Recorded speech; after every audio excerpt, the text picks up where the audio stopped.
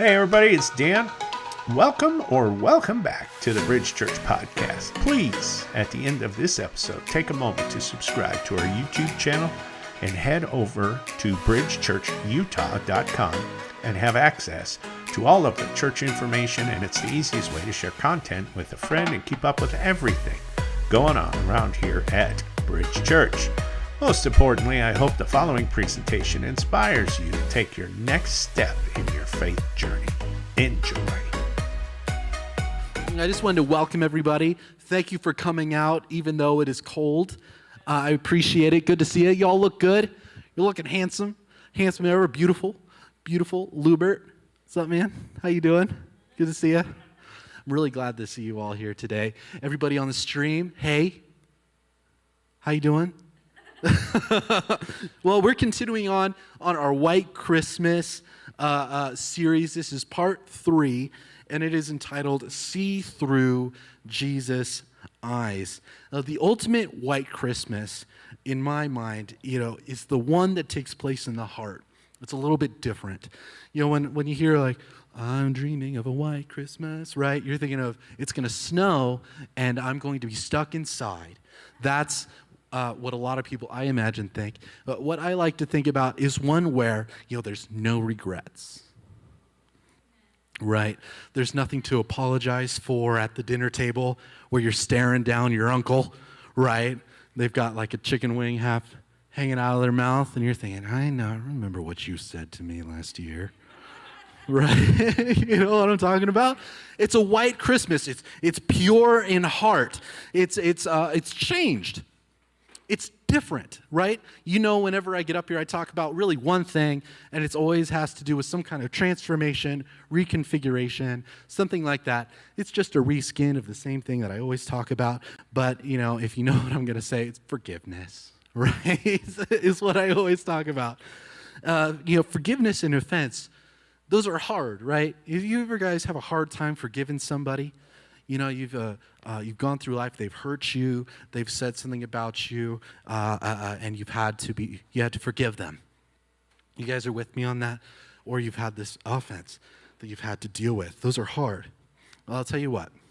After today's message, you guys will be free from that. How does that sound? We want to be free at Christmas, right? We want to be free. When I'm hanging out with my hot wife, hot wife, I want to be able to be fully there with her when I'm with my wife, right? And you guys know, those of you who are in relationships, you want to have everything clear, everything on the table, and if you've messed up, you want that resolved, right? I want to be able to happily have a relationship with my wife and be there with her.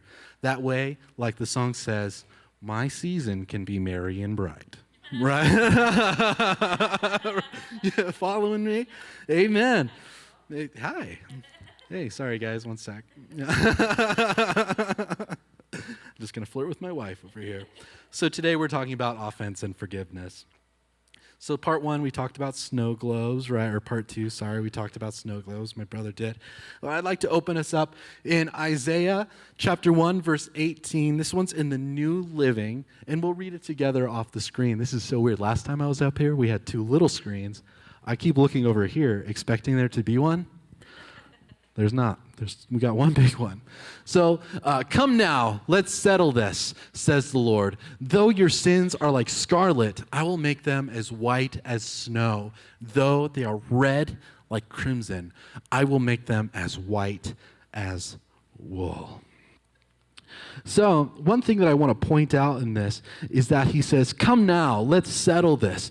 Picture Jesus saying, come on, you've been dealing with all of this nonsense, this offense that has been poisoning your heart, this offense that you've been cycling in your head. Because these things, these poisonous thoughts, this offense speak is like a loop going over and over and over again. You guys know how, does anyone work in an office space or like a retail space where they play Christmas music all like day after Thanksgiving?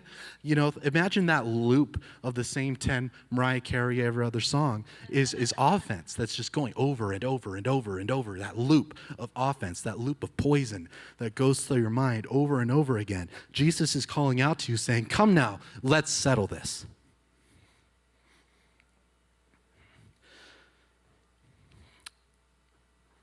Though your sins are like scarlet, I will make them as white as snow.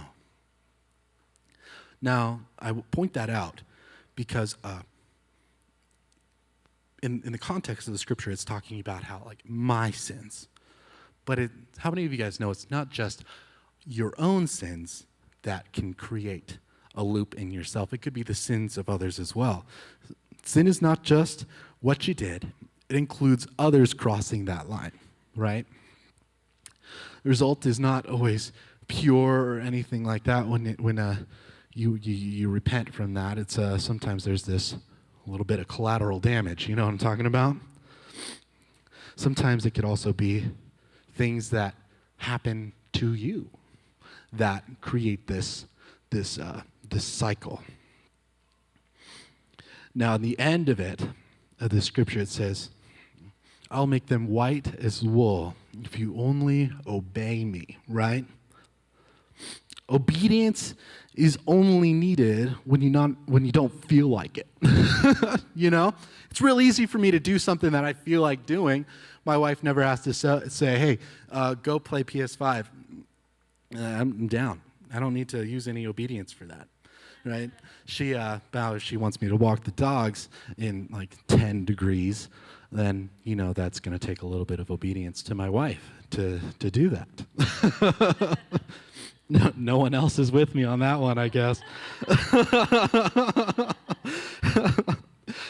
So, you don't feel it, you just do it. That's obedience, right? Are you guys with me on this? You don't feel it, you just do it.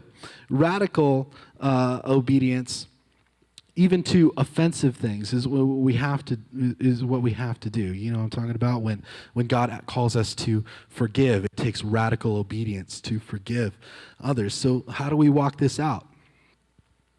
It's real easy. There's only one point to this whole talk: is change your life, change your simple thoughts. We have all been offended at one time, and Jesus said it would happen, right? So I'd like to bring us over to Matthew 24. We've all been offended at one time, even recently, right?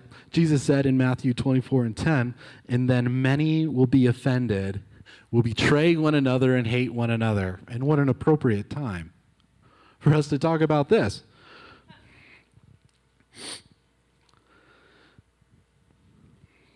Many is really an important passage in the scripture, because in the Greek, many actually means majority. So it's over 50% were offended at this time in his reference. And on top of that, offended in the Greek comes from the word scandalon. Scandalon. It sounds like a Star Trek name. A scandalon is where we get the word scandal, and what it means is it's a trap that you were baited into, and that's you're trapped in the heart. That's what scandalon means, a trap in the heart for which you were baited. So, in Luke 17:1, the New King James Version, I'd like to point out that he said to his disciples, "It is impossible that no offenses should come, but woe to him through whom they do come," right? So, you can't get away from them, just so you know. You can't escape them. And what happens after is key. What happens after you are offended is the most important. Have you ever looked back at a situation where I have plenty of opportunities in my line of work to get offended?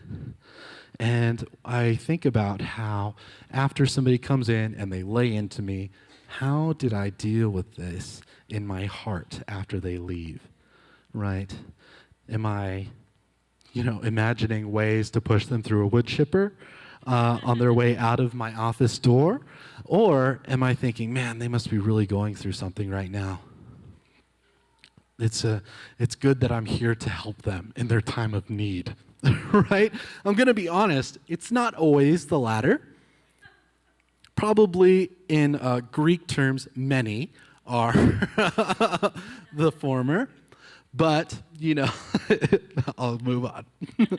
Proverbs 18:19 says, "An offended brother is more unyielding than a fortified city, and disputes are like barred gates of a citadel." Wow. We'll read it again. A brother offended is harder to win than a strong city, and contentions are like the bars of a castle. You know, back in those days, anyone else like a medieval nerd? Any into knights? Just two of us? Man, that's okay, you guys. I'll show you what's up. There's when they were attacking cities and castles back in that day, they had to bring huge armaments, giant catapults called trebuchets that would throw giant, massive stones. In this time, that is the mentality of warfare when they're talking about castles and that sort of things. A city under siege, days, weeks, months long, these sieges of castles would go. And he is saying it is even harder to win over a friend that is offended than winning over a strong city under siege.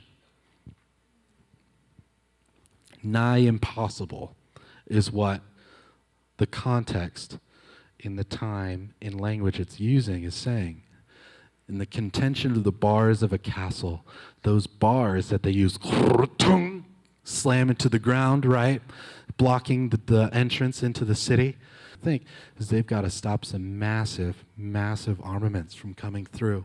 So how important is it that we make sure that we take care of our brothers and our sisters by protecting them from offense that could come from us, but of course also not living by the whole hurt me once, shame on you, hurt me twice, shame on me kind of mentality. The problem is the city has tall walls, right?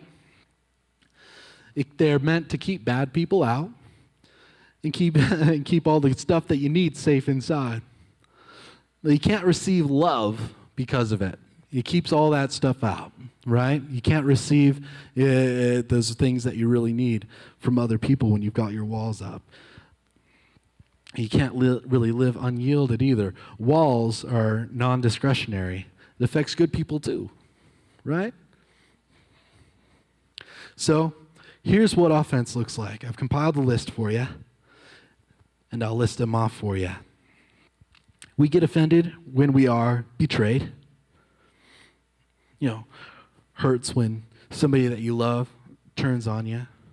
They've broken some promise to you.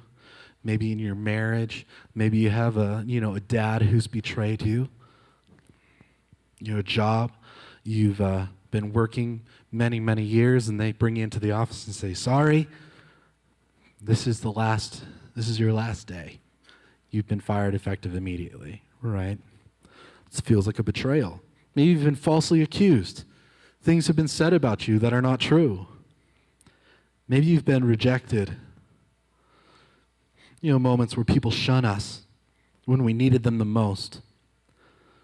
People can't forgive us, or we can't forgive ourselves. Maybe we feel rejected from pastors or teachers, representatives of God, who have made us to feel less than worthy of the love of Jesus. Or maybe expectations of us were higher than what felt possible at the time. We felt rejected. Or maybe it's abuse, emotional, verbal abuse, or sexual abuse even. Or maybe you felt humiliated, embarrassed in front of your peers and others. This is an ugly list that can create offense pretty easy. Wouldn't you agree? Yeah.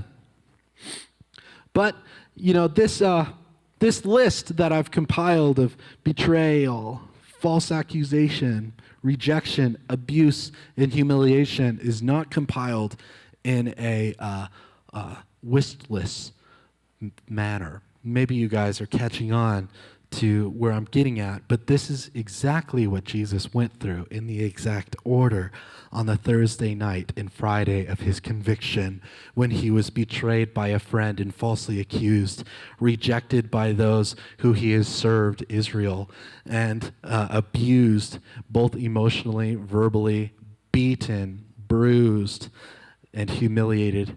Many scholars say that when Jesus was crucified on that day, that he was lifted up on that cross completely naked. How humiliating. Wow. How humiliating. he was betrayed by the 10, the 12. That all had to happen because it was going to happen to you, like it said in Scripture that we just read. I'd like to point out Hebrews 2, 17 through 18. This is in the Message Bible. I know my mom likes the Message.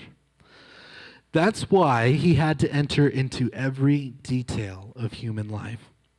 Then, when he came before God as high priest, what is high priest? High priest is a mediator between God and man. Another calls him an advocate. Another translation calls him an advocate, like an attorney. He had to go through this so he could know what it was, so that he could intercede. He can make intercession between us and God. That's what an attorney does, right? Between you and the judge. Like, hey, listen, judge, my guy couldn't have done that. Joel would never, right? And Joel's not guilty, because how many of you guys know there is a prosecutor that is seeking a death sentence for you? Are you aware of this? And that we have somebody on our team. We have an attorney that is going before God, the ultimate judge, right? And is saying, he's not guilty. She's not guilty. I paid for that. Amen? I'll get back on topic. Sorry, guys. So, continuing, when he came before God as high priest to get rid of the people's sins, he would have already experienced it all himself, all the pain, all the testing, and would be able to help where help was needed.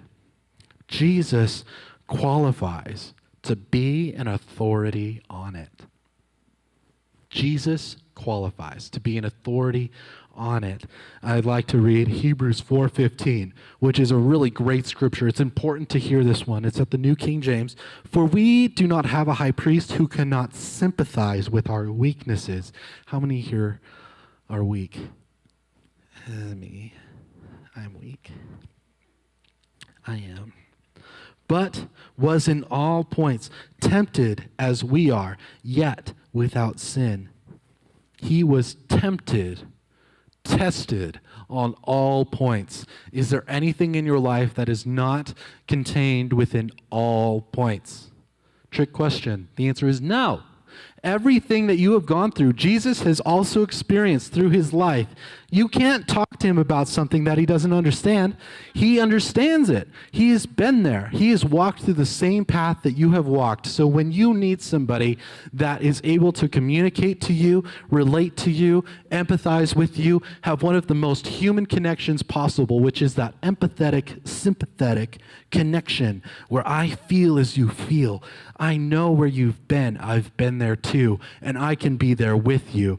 In the Word of God, our God, challenge me on this. Our God is the only one who, in Scripture, when somebody suffers loss, that Jesus falls to the ground and weeps with them. Our God is able to experience that pain. He knows because he's been there. He knows what it feels like to be abandoned by his dad. This is something that I have dealt with my entire life. My dad left when I was very, very young. And when I gave my heart to Jesus, when I became born again, he revealed himself in the most intimate way that anything could have touched. I'm in my weakest point. Here's what he said. It was in the middle of my college dorm. I was by myself. I got home at 4 a.m. I just puked from doing some drugs, and I was sitting there completely ashamed. And the Lord came to me in that little dorm, pile of laundry, dirty, smelly, gross college dorm, right? Came to me and said, I know what it feels like to be abandoned by my dad. is when Jesus hung on that cross, he said, Father, Father, why have you forsaken me? The Word of God says that it was the will of God to crush him being Jesus. Wow. Can anyone else relate with me on this? I know it's a super intimate thing that I'm talking about right now, but let me tell you, no one else could have felt that pain that I have experienced my entire life. No therapist ever could. They were, well, you have daddy issues. Well, yeah. Thanks for noticing. What are you going to do about it?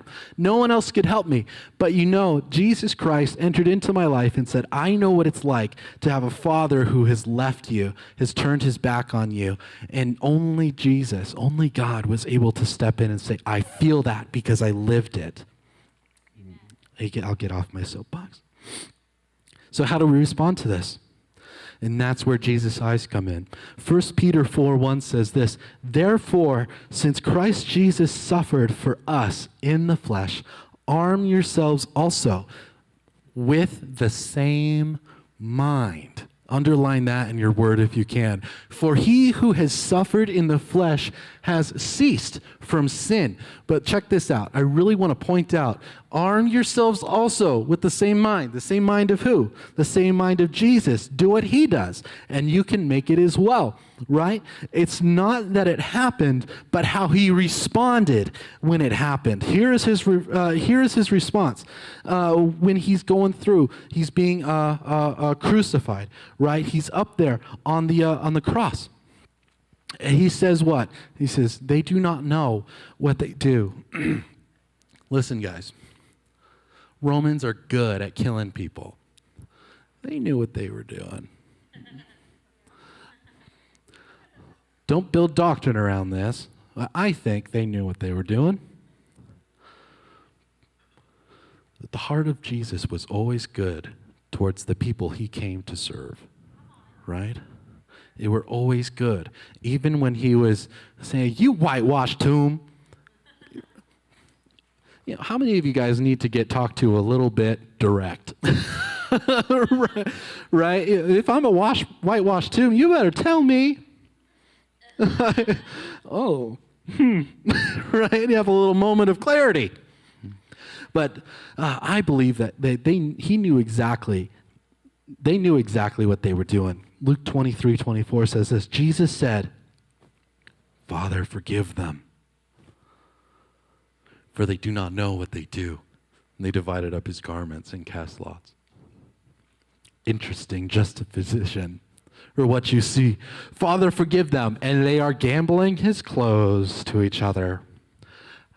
Do you see it? I see it. Bright as day, that Jesus is standing here where people are surrounded to literally get their entertainment for the day to watch a man tortured and killed, and they are gambling his clothes away to each other. They're casting lots. They're saying, this is a nice tunic.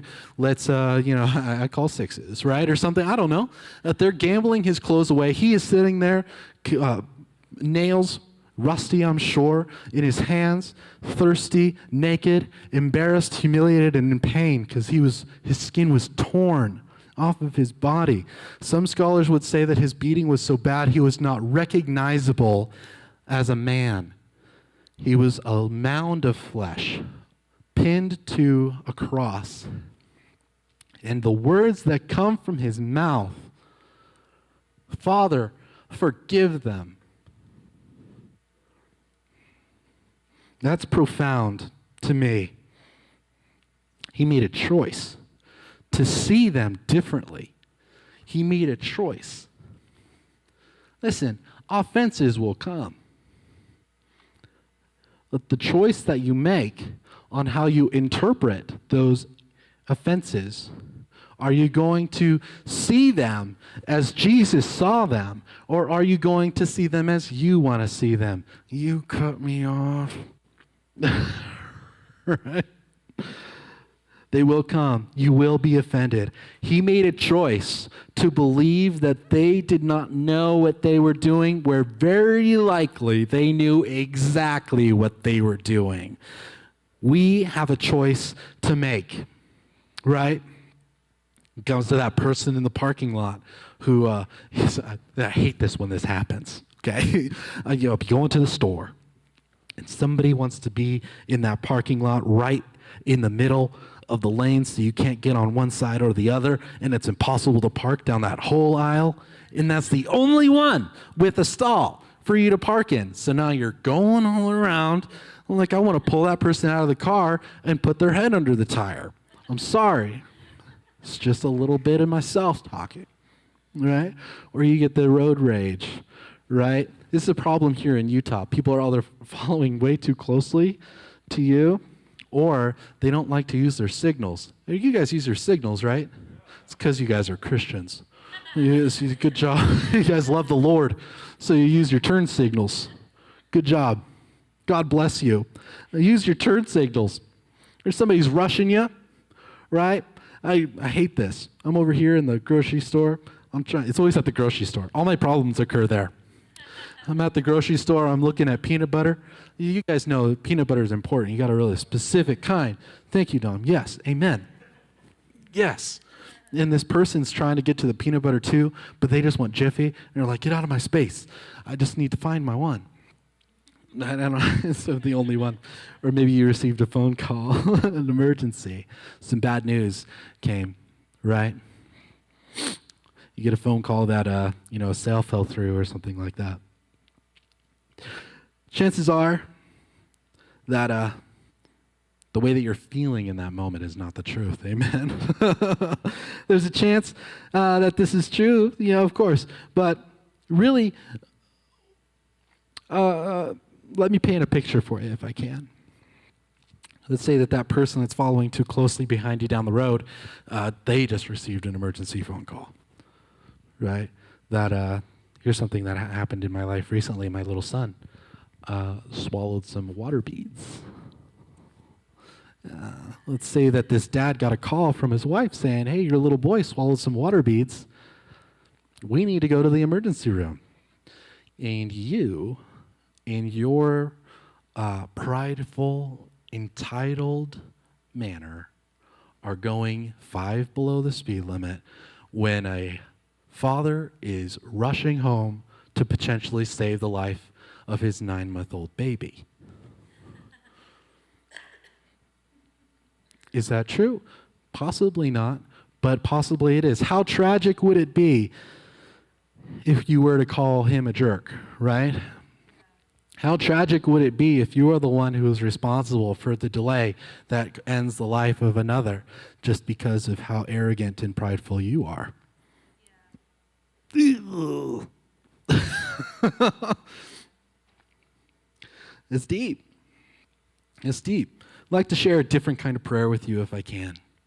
It's a little bit tongue-in-cheek. I think it's an interesting thing to think about and talk about.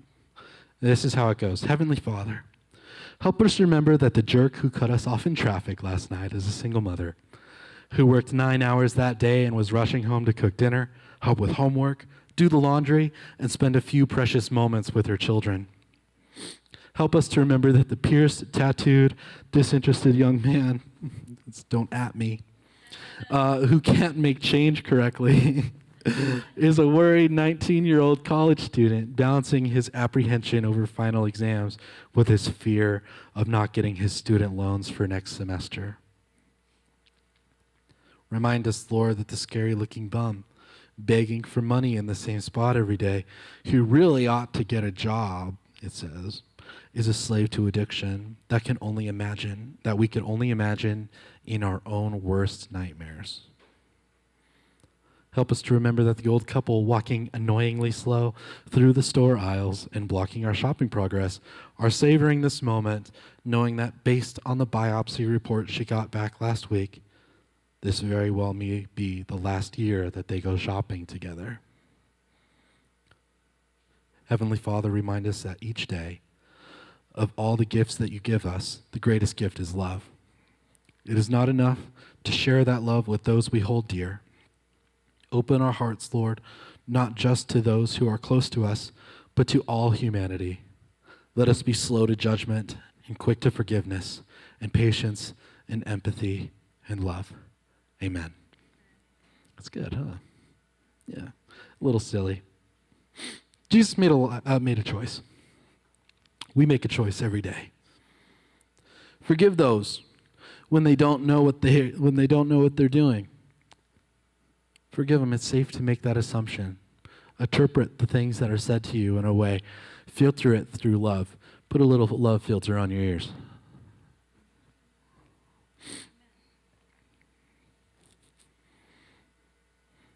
If you do this, then you won't have to dream of a white Christmas.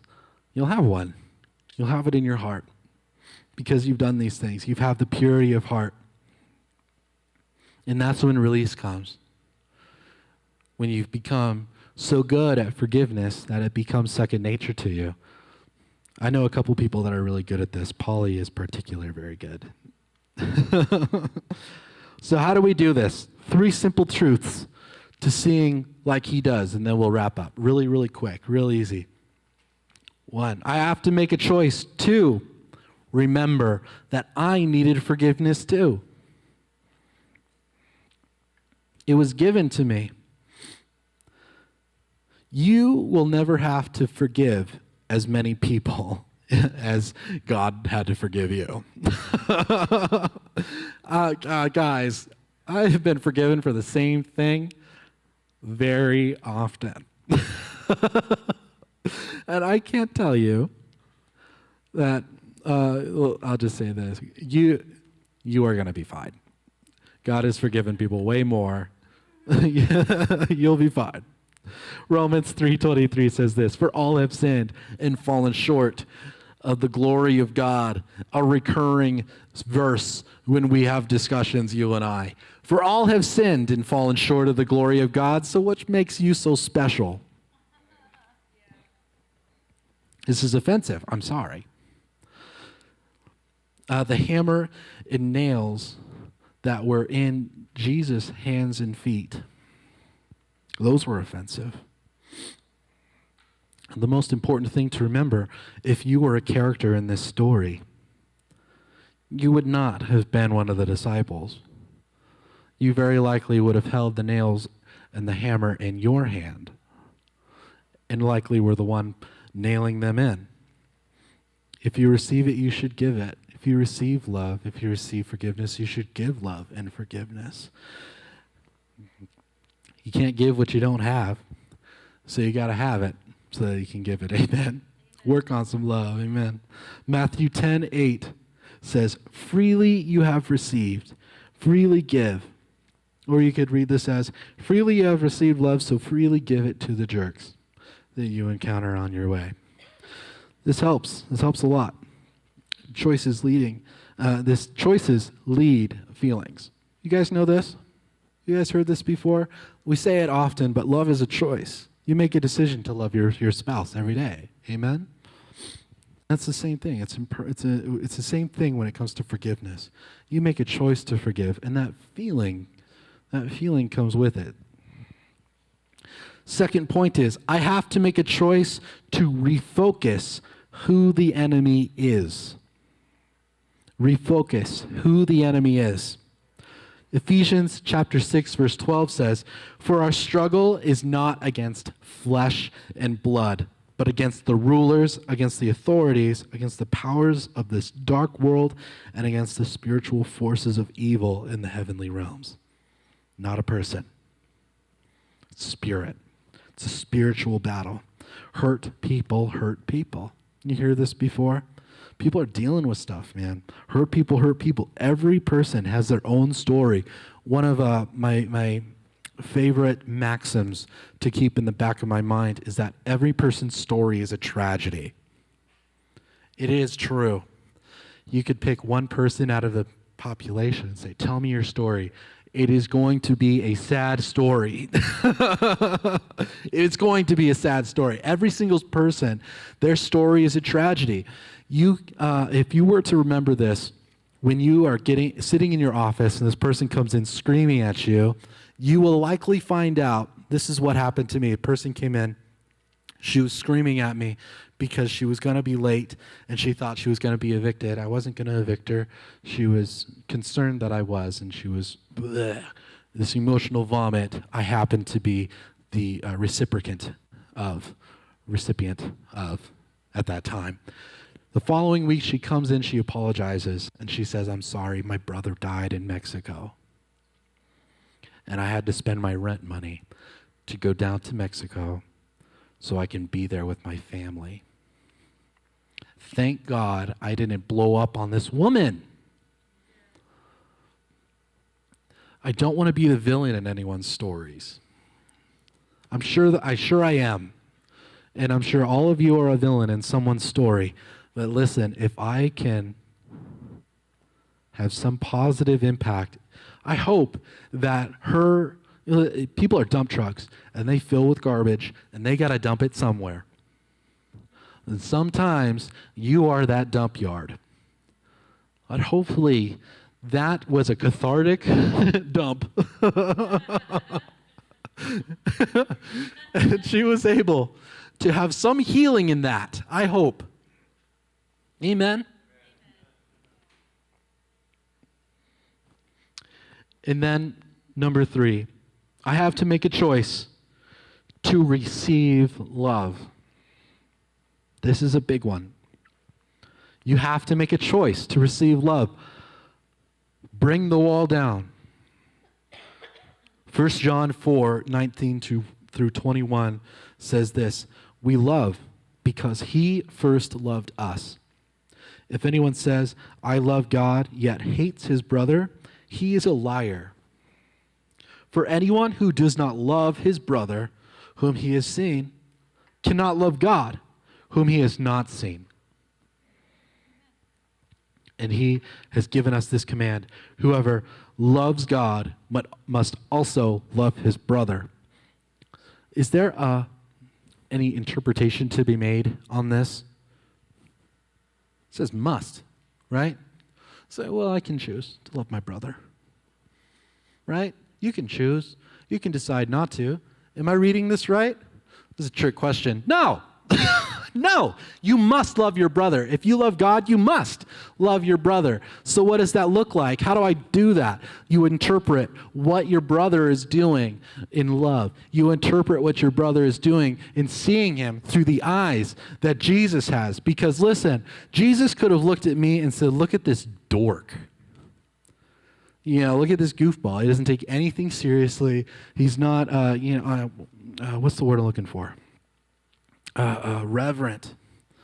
You know, that doesn't come naturally for me. I could have been rejected easily. Many have rejected me in the past, except for Jesus, right?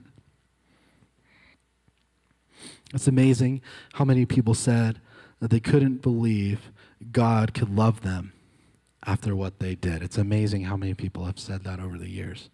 And maybe you say this about yourself. You know, I've got a story. My story's a tragedy. Father leaves at a young age. Son, unlovable and unworthy of being called a son. Enters into life trying to find acceptance from anyone that will offer it.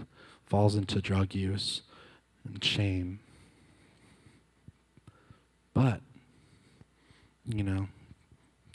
But thank God for Jesus and the sacrifice that he had made. That blood covers everything, right? What does your story look like?